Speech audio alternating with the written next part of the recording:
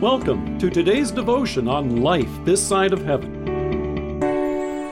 The Word of God from Genesis chapter 1, verses 1 to 2. In the beginning, God created the heavens and the earth. Now the earth was formless and empty. Darkness was over the surface of the deep, and the Spirit of God was hovering over the waters. According to the National Oceanic and Atmospheric Administration, water is the most abundant substance on Earth. In fact, it covers around 71% of the Earth's surface. There are approximately 3,360,000,000,000 gallons of it on Earth. This includes all the water in the Atlantic, Pacific, Indian, Arctic, and Antarctic oceans, along with every frosty glacier, forest, lake, and mountain stream, all the way down to the puddle in your driveway. It even includes the tiny amount of water you cupped in your hand this morning when you washed your face. Now, here's a question for you. Can you guess how much water you can hold in the palm of your hand? According to the University of Georgia, it's about half a cup, or 4 ounces. Isaiah's got an even bigger question for you, though. Who has measured the waters in the hollow of his hand, or with the breadth of his hand marked out the heavens? The answer, of course, is God himself, and he held it all in the palm of his hand. All of this really helps to bring into perspective what Moses describes for us here in Genesis. He notes, "In the beginning, God created the heavens and the earth. Now the earth was formless and empty, darkness was over the surface of the deep, and the Spirit of God was hovering over the waters." Take a look then at the amazing way the Holy Spirit works through God's Word and water. By his Word, God who created water used it to form continents filled with creatures and oceans teeming with life. And now God, who by his Spirit and water made everything new at creation, reveals how both are at the center of his recreation. By God's Word, the Holy Spirit brings life where there was none. And look at how he's done that in your baptism.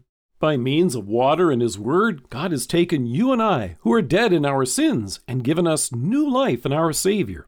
In Matthew's Gospel, we hear that wonderful command from Jesus to the disciples. "Therefore go and make disciples of all nations, baptizing them in the name of the Father and of the Son and of the Holy Spirit." In love, he sent them out to call people to repentance and faith, telling them the good news of salvation that he accomplished for us by his death and resurrection. And with water in his word, he equipped them to wash away sins. As Peter rejoiced to announce in Acts, "Repent and be baptized every one of you in the name of Jesus Christ for the forgiveness of your sins, and you will receive the gift of the Holy Spirit. The promise is for you and your children, and for all who are far off, for all whom the Lord our God will call." So by using the most common substance on earth, and not even that much of it, God himself accomplishes the most extraordinary result.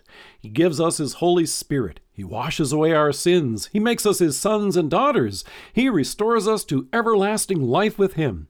And yet, as powerful as water is, at carving out mountains and streams and powering turbines, it's not the water that gives baptism its power. It's God's Word in and with the water that accomplishes all of this. Apart from God's Word, the water is just plain water. But with God's Word, you have the most powerful and wonderful gift. God's Word puts this remarkable promise in the water like a pearl, so to speak, and in faith, we receive this precious gift and make it our own. Through faith, you can be sure of God's eternal mercy and forgiveness for all of your sins. Through faith, you can be assured fully that God himself has made you his redeemed child. Through faith, you are in Christ. And as Paul assures you in Romans, if anyone is in Christ, he is a new creation. The old is gone, the new has come. All of this from our God, whom Isaiah reminds us held all of the earth's water in his hand. All of this is from God, who holds you in his hand.